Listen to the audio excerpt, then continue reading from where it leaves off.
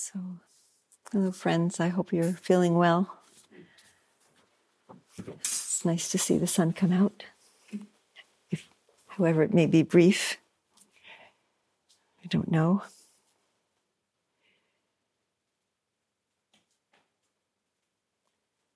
So I'd like to talk about practicing with sister death, practicing with dying and death. St. Francis called her sister death.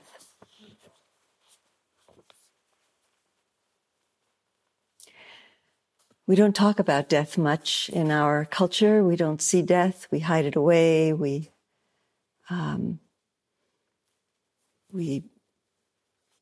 have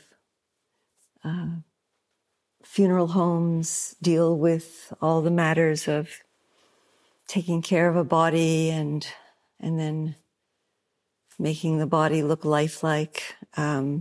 If there is a viewing of the body at all by the family, it's kind of strange, and I think it's harmful and it's a loss because death is just hidden away and it's a part of life.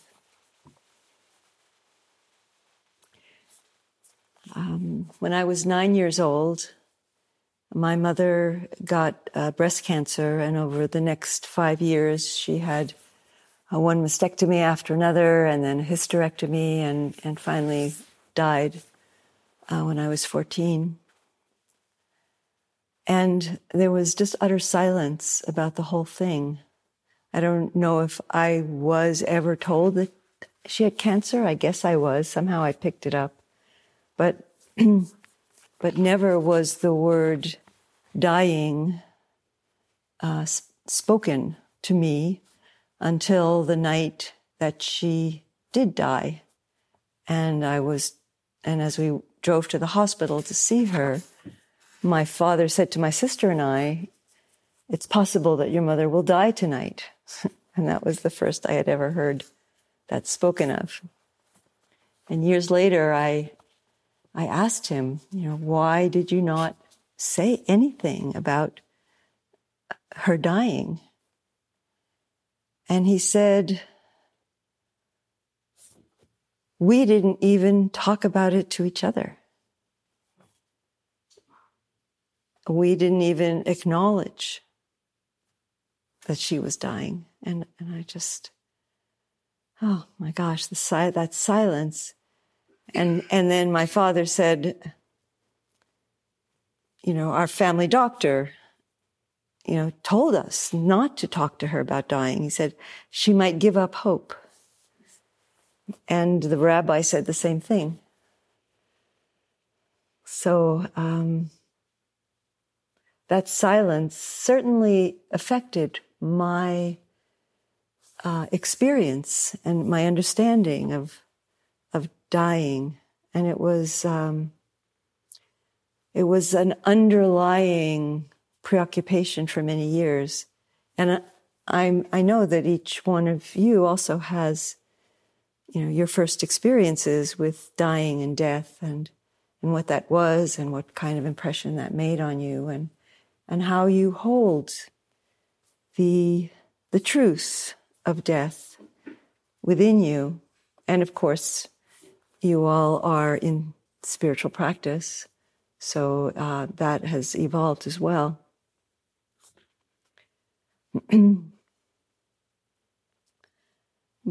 But it's so interesting how we hide away from the reality of dying and death to such a large degree. Maybe it's changing a little bit with with palliative care and hospice care and so on.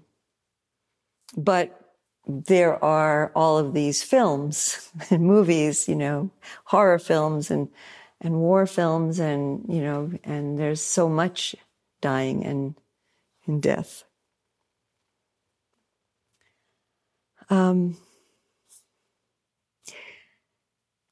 Death is a very important part of the Buddha's teaching, the path that the Buddha laid out, it was among the first things that he would teach, teaching about impermanence, and teaching about dying was the last teaching that he gave.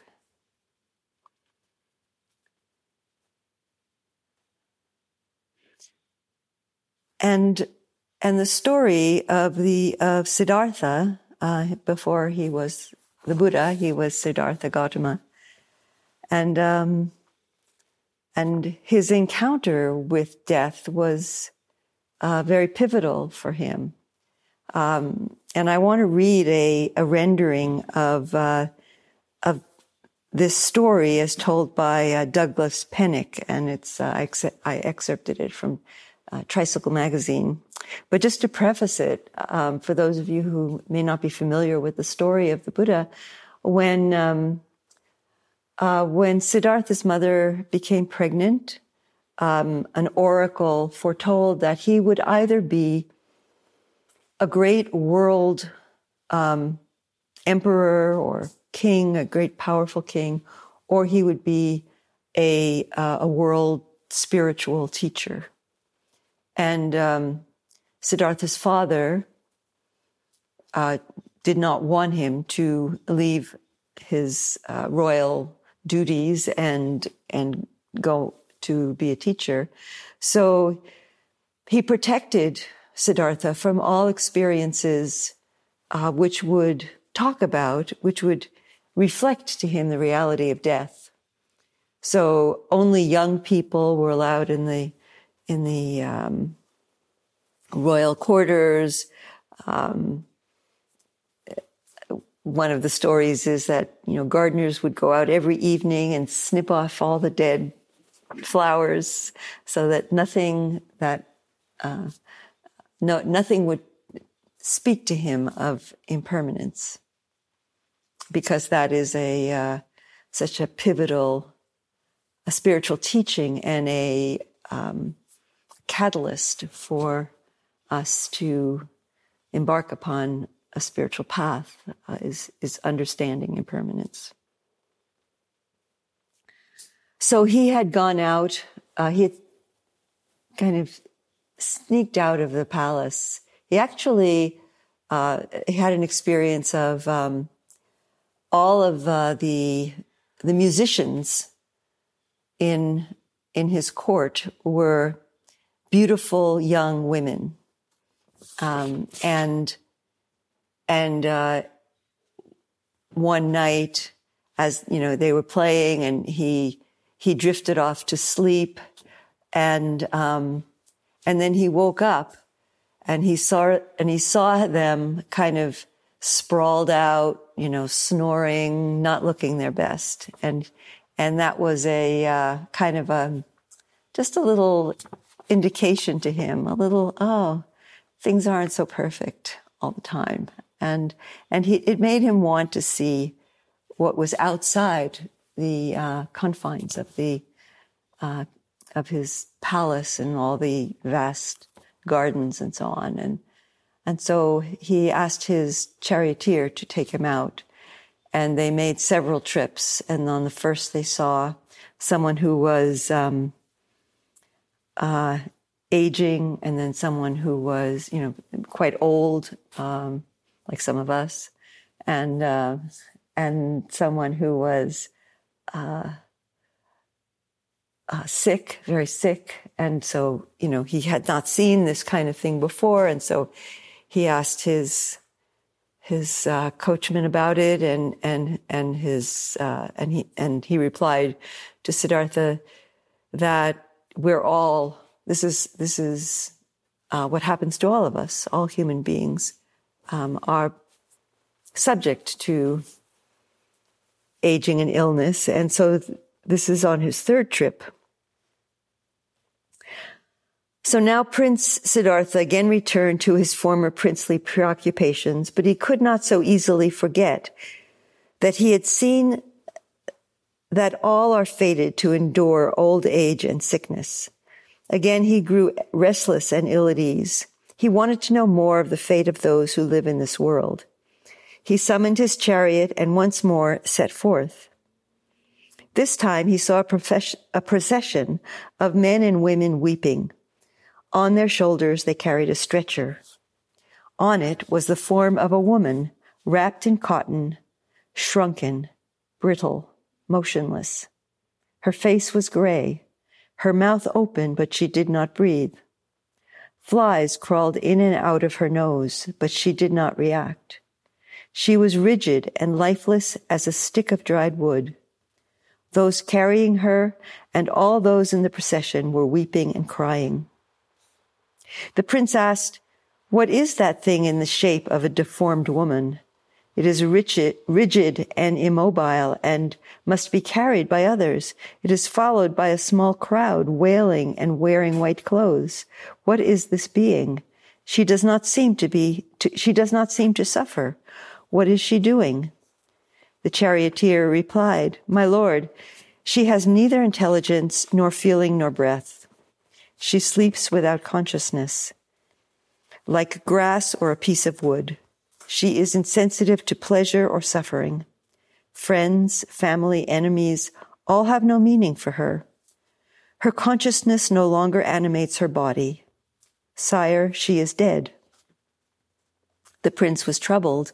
He said, "Is this woman the only one stricken in this way?" The charioteer answered, "No, this is the end that awaits every living being. Death consumes all that lives. What is left is a husk, a shell that has no consciousness." The prince was disturbed. He said, "And where has it gone, this life, this consciousness?"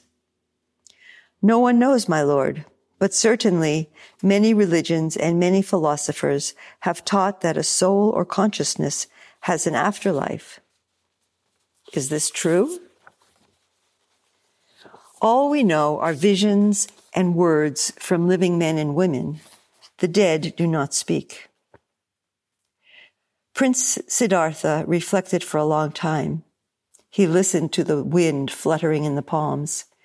He smelled smoke from cook fires.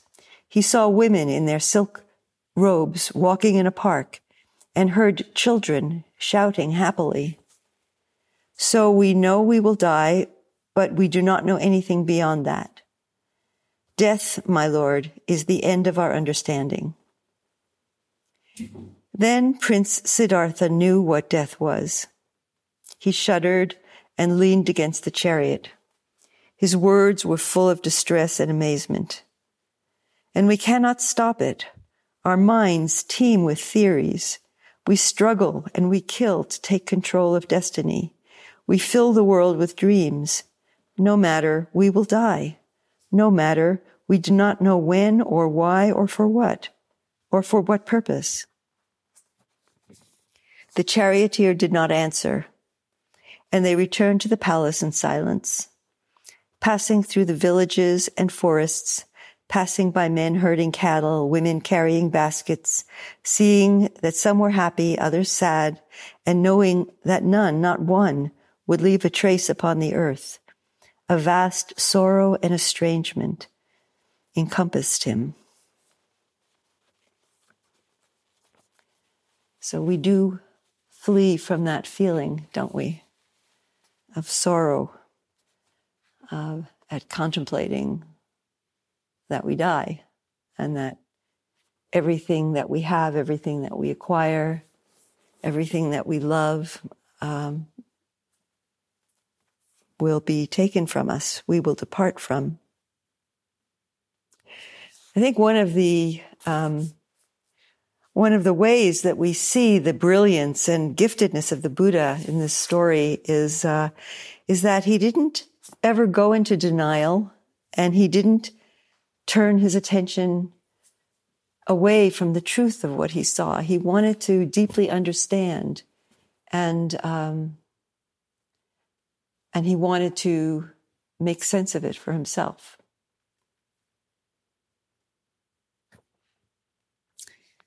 The Buddha talked about dying and death, and he he called it the most important teaching that they could do. Not the most important teaching, sorry, I mean the most important contemplation that they could do was to contemplate that death was near.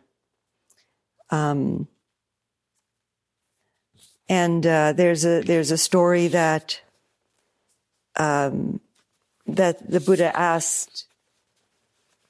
There were 3 students that were there, and the Buddha asked them, "How often do you contemplate death?" It's very important to contemplate death. How often do you contemplate death?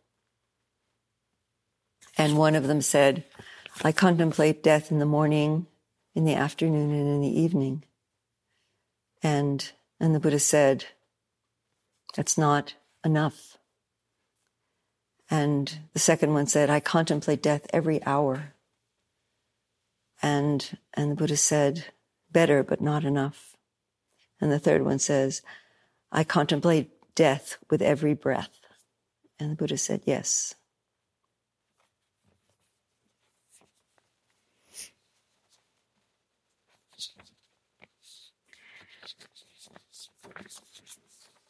There's a story. It's one of my. It's one of the stories that I love about in the Pali Canon about this woman, this young woman named what's her name again? Oh, Gotami Tissa. Gotami Tissa. And she was quite small, and she had come from a poor family, and she was not really held in much esteem in the community. But she was given in marriage, and she had a son. And she felt that this son, having this son, gave her value. And indeed, her family was very happy that she had a son, and she felt that she now was respected and had a place and a purpose. And that son, little boy, he was a few years old, and he was playing and running around, and something happened. He fell. He hurt himself. It doesn't say in the discourse, but he died. He said, running all around while playing met his end. And because of this, sorrow to the point of madness arose in her. So she was so distraught, and she was so stricken at what this loss represented to her. Of course, the son who she loved, and also all of the sense of belonging, the respect that she had gotten, the honor. And she said, "Before I was one who received only scorn, but starting from the time of the birth of my son, I gained honor. These relatives will now try to take my son in order to expose him outside in the charnel ground." So that was what poor people did who couldn't afford a cremation. And so in this sorrow to the point of madness, she took the body of her son and she carried him on her hip, as she used to do when he was alive. And she wandered in the city from door to door, going from one house to another, and said, "My son is sick. Does anybody have any medicine that can give me, that you can give me for my son to make him better?" And everybody looked at her and said, "Medicine will do no good now." And they sent her away. And then, but there was one certain man who was both wise and very kind. And he recognized, he said, this woman has lost her mind, has become deranged by sorrow. And the Buddha will know the medicine for her. And he said, Mother, approach the fully awakened one and ask about medicine for your son. And so she went to the Vihara at the time of the teaching of the Dhamma. And she said, Blessed One, give me medicine for my son. And the Buddha, taking in her situation, said to her, Go, and having entered the city, into whatever house has never before experienced any death, and take from them a mustard seed. Very well, sir. And she went on to do that, to search for that mustard seed, very relieved and happy that she could get a cure, as she understood. And so the first house she went to, she said, The master calls for a mustard seed in order to make medicine for my son. If this house has never before experienced any death, give me a mustard seed. And the response came, Who is able to count how many have died here? And so she went to a second and a third and got the same response. Of course, this house has seen death. Generations of people lived in the same house and has seen many, many deaths.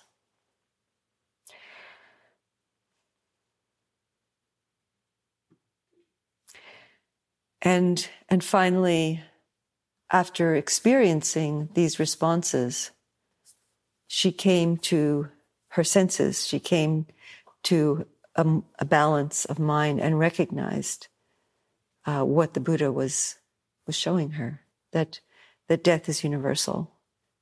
And so her madness left her and her right mind was established thanks to the power of the Buddha. And she thought, this is the way it will be in the entire city. By means of the Blessed One's compassion for my welfare, this will be what is seen. And having gained a sense of spiritual urgency from that, she went out and covered her son in the charnel ground. She uttered this verse, It's not just a truth for one village or town, nor is it a truth for a single family, but for every world settled by gods and men, this indeed is what is true, impermanence. And so she returned to the presence of the Buddha.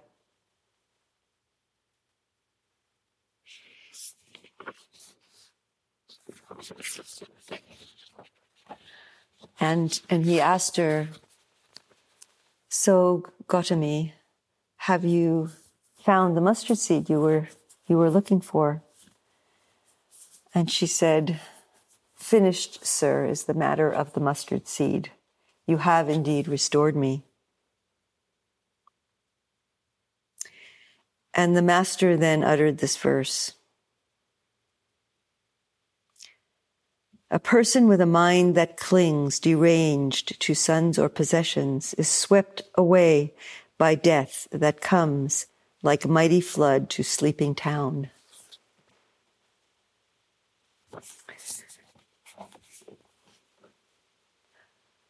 So after that, she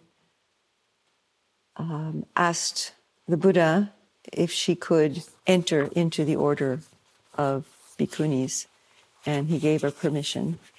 And she attained, she arrived at the state of arahant, which is fully awakened.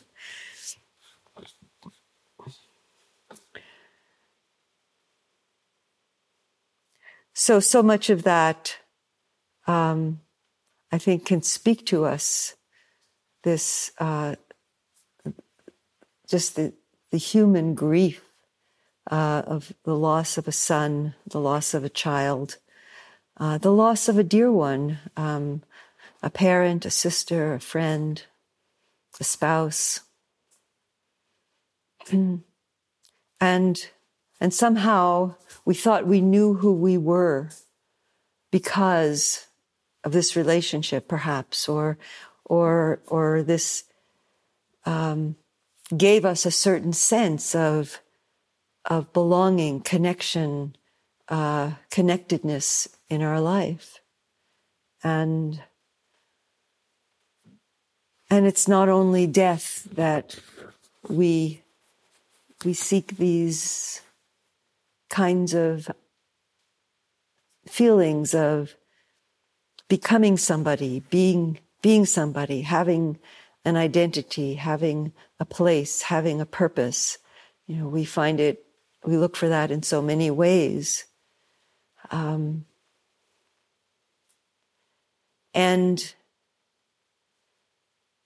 some of them are very skillful, and relationships of love between people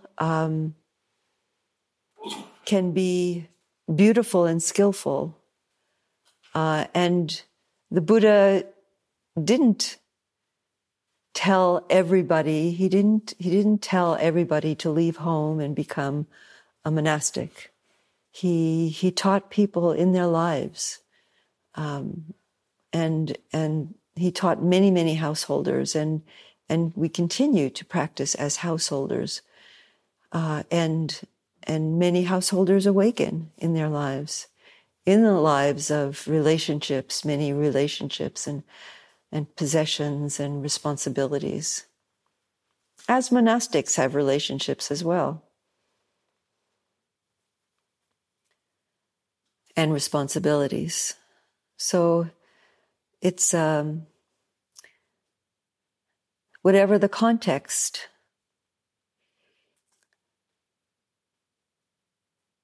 the practice of memento mori, remembering death, remembering that we cannot find our true happiness in anything that is conditioned, that anything that is impermanent, that changes, that is contingent.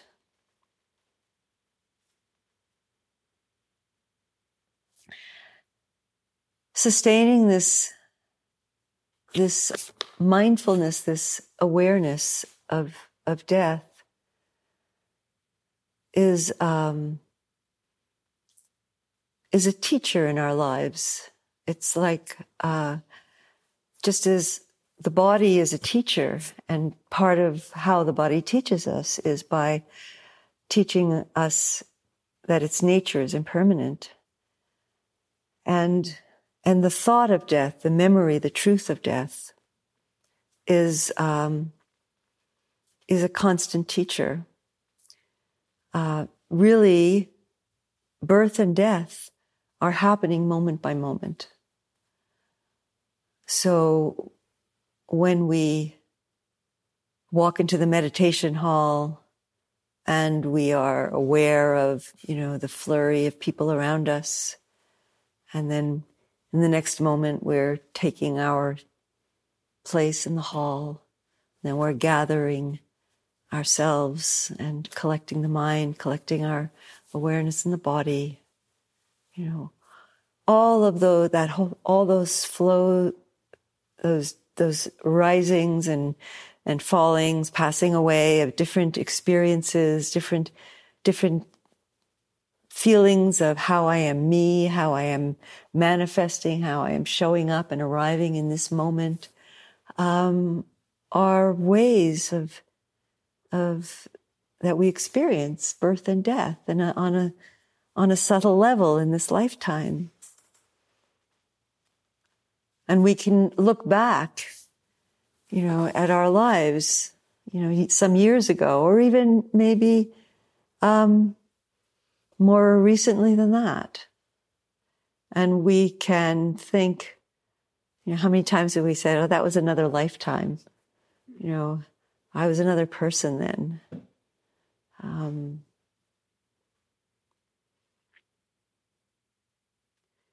And in a way we were.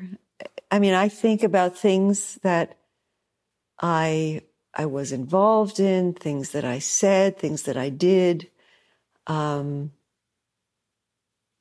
necessarily unskillful, certainly some of them unskillful, but just recognizing that the state of mind from which those words, those actions came, is not prevalent in me anymore.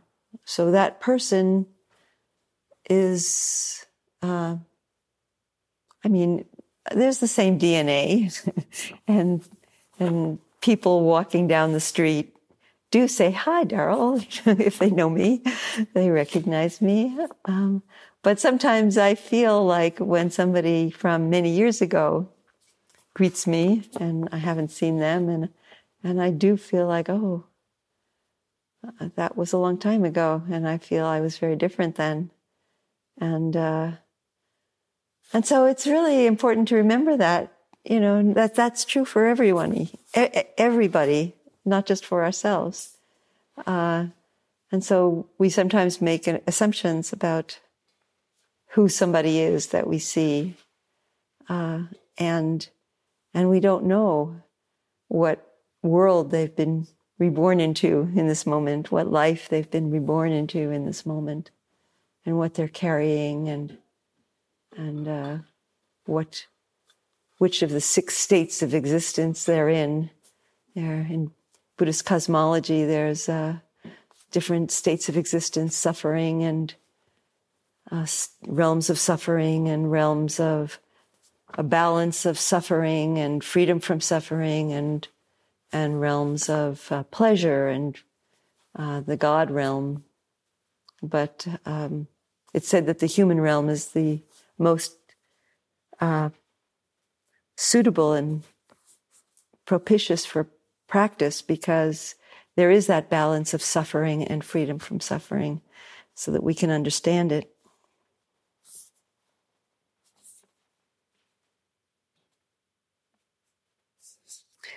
There's a verse from the Dhammapada, which is a collection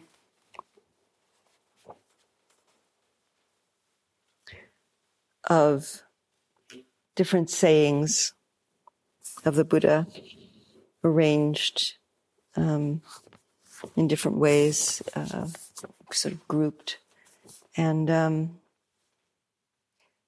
one of these sayings that sticks in my mind is this one: unlike those who don't realize that we're here on the verge of perishing, that life comes to an end, those who do, their quarrels are stilled.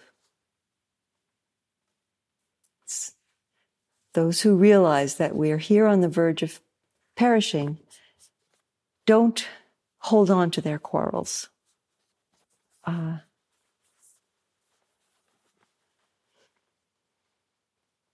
My practice is very much about dying. When I sit down to practice, I feel that I'm practicing dying. And I think just that practice, which is so foundational, of seeing that thoughts arise and that they pass away, sensations arise, they pass away, dramas in the mind arise and pass away. That's so important. And we learn so profoundly that we can relinquish, we can let go of these dramas and thoughts and grudges and guilts that we carry.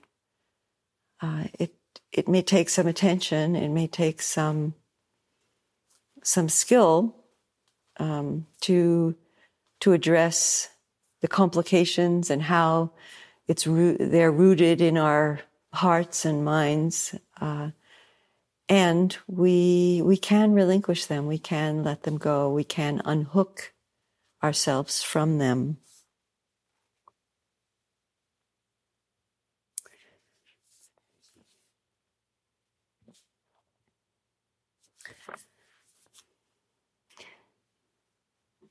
There's a lot of teaching in the Tibetan tradition on the bardo.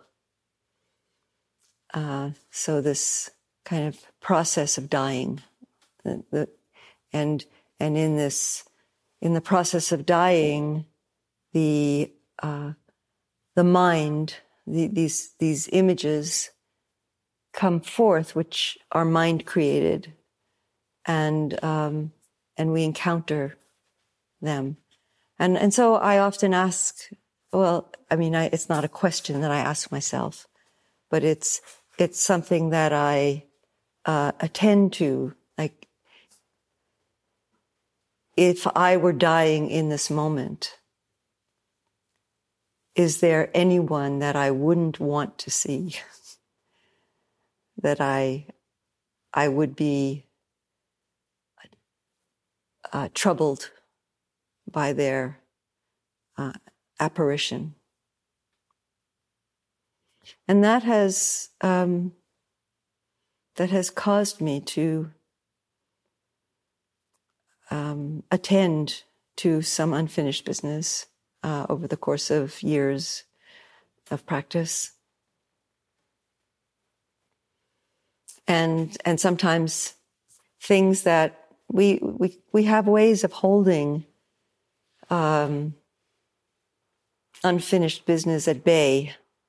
We keep it under our level of consciousness, and then at some point it's just ready to emerge, and it pops into our awareness, and that's a good thing. That's an opportunity to give this matter attention.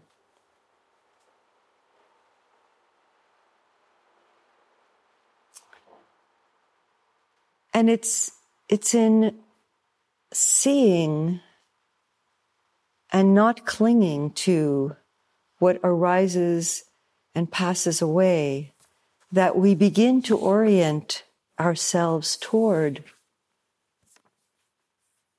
nibbana, toward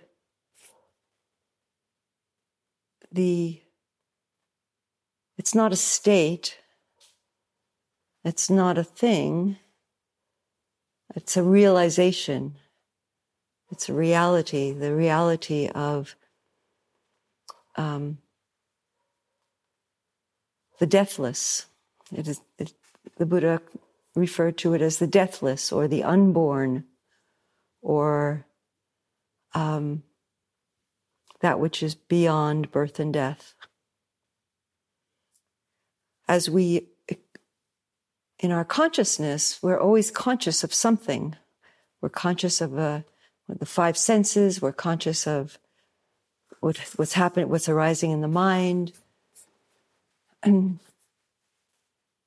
so as we empty, not by pushing away thoughts, but by not grasping them, learning to not grasp onto thoughts and ideas and beliefs and hopes and fears, but to abide in that openness of the citta, the receptive, open, aware presence.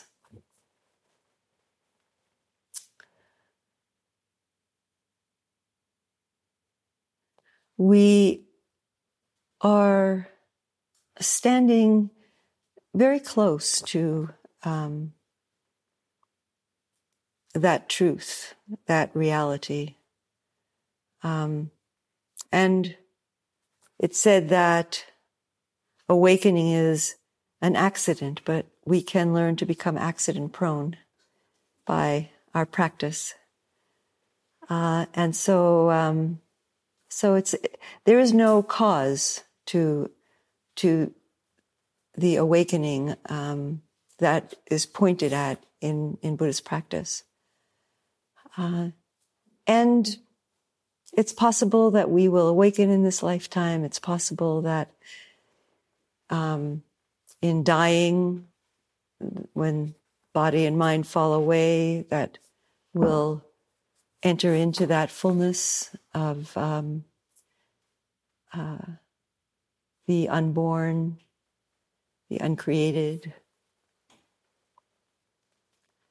The Buddha said, awakening is possible.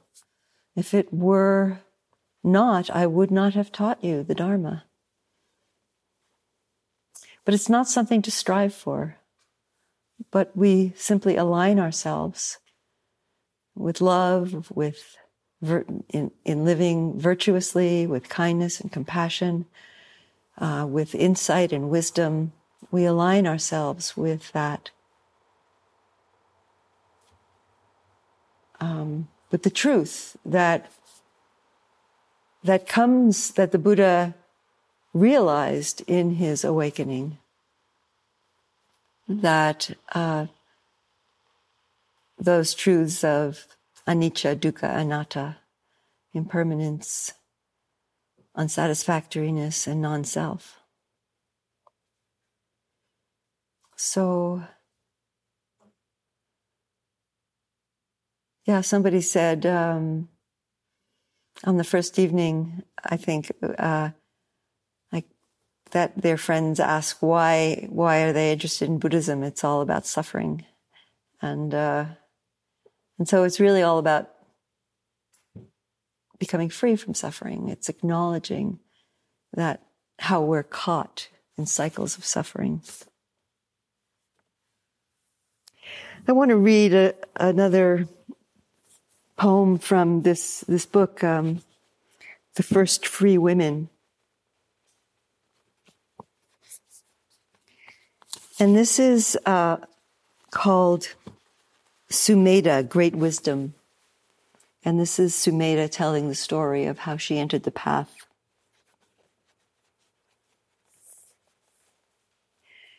I was wearing a new white dress on the morning I first heard the Dharma.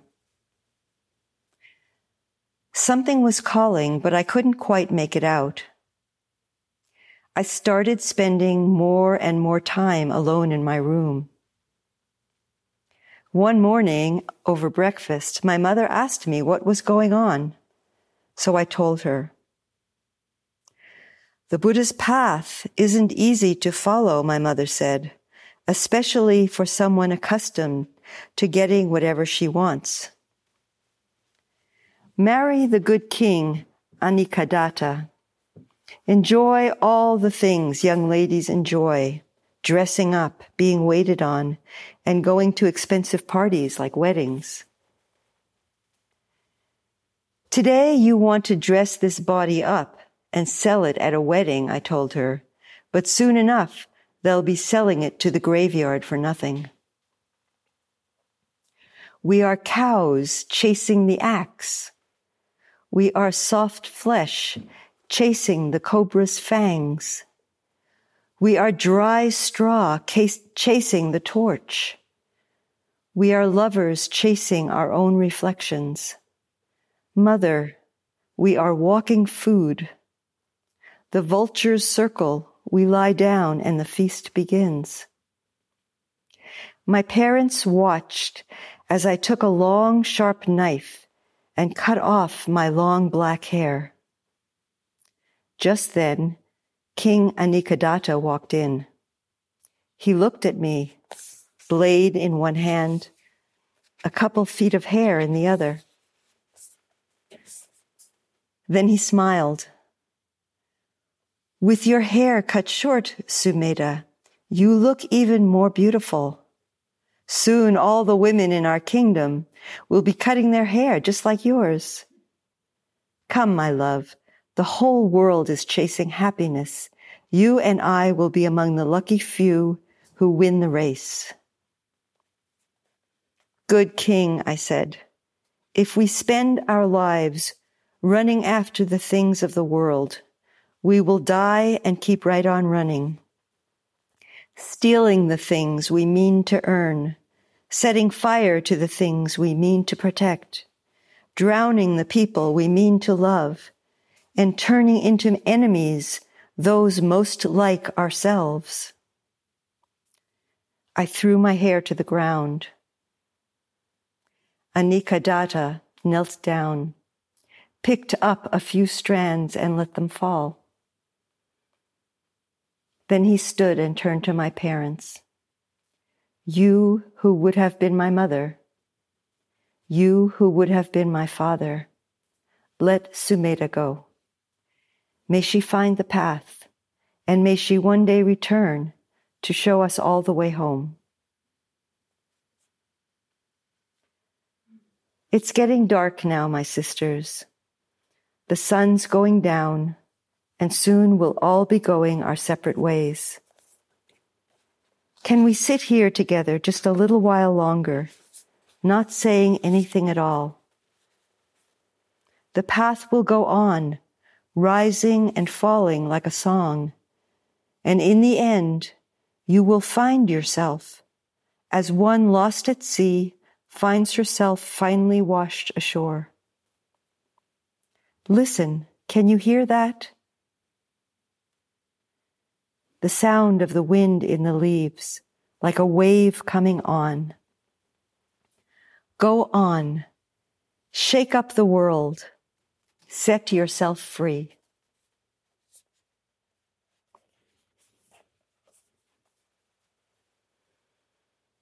So let's sit here for just a little while longer and breathe together.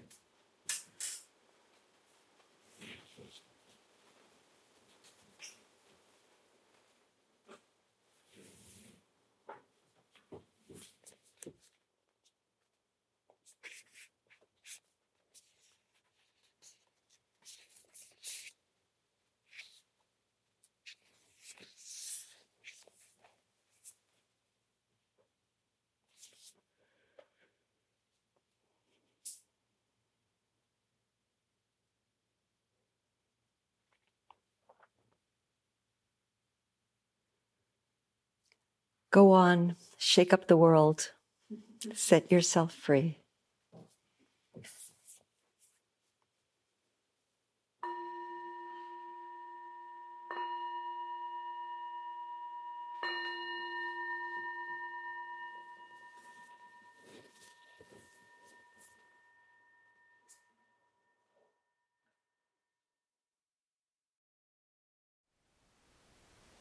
Thank you for listening.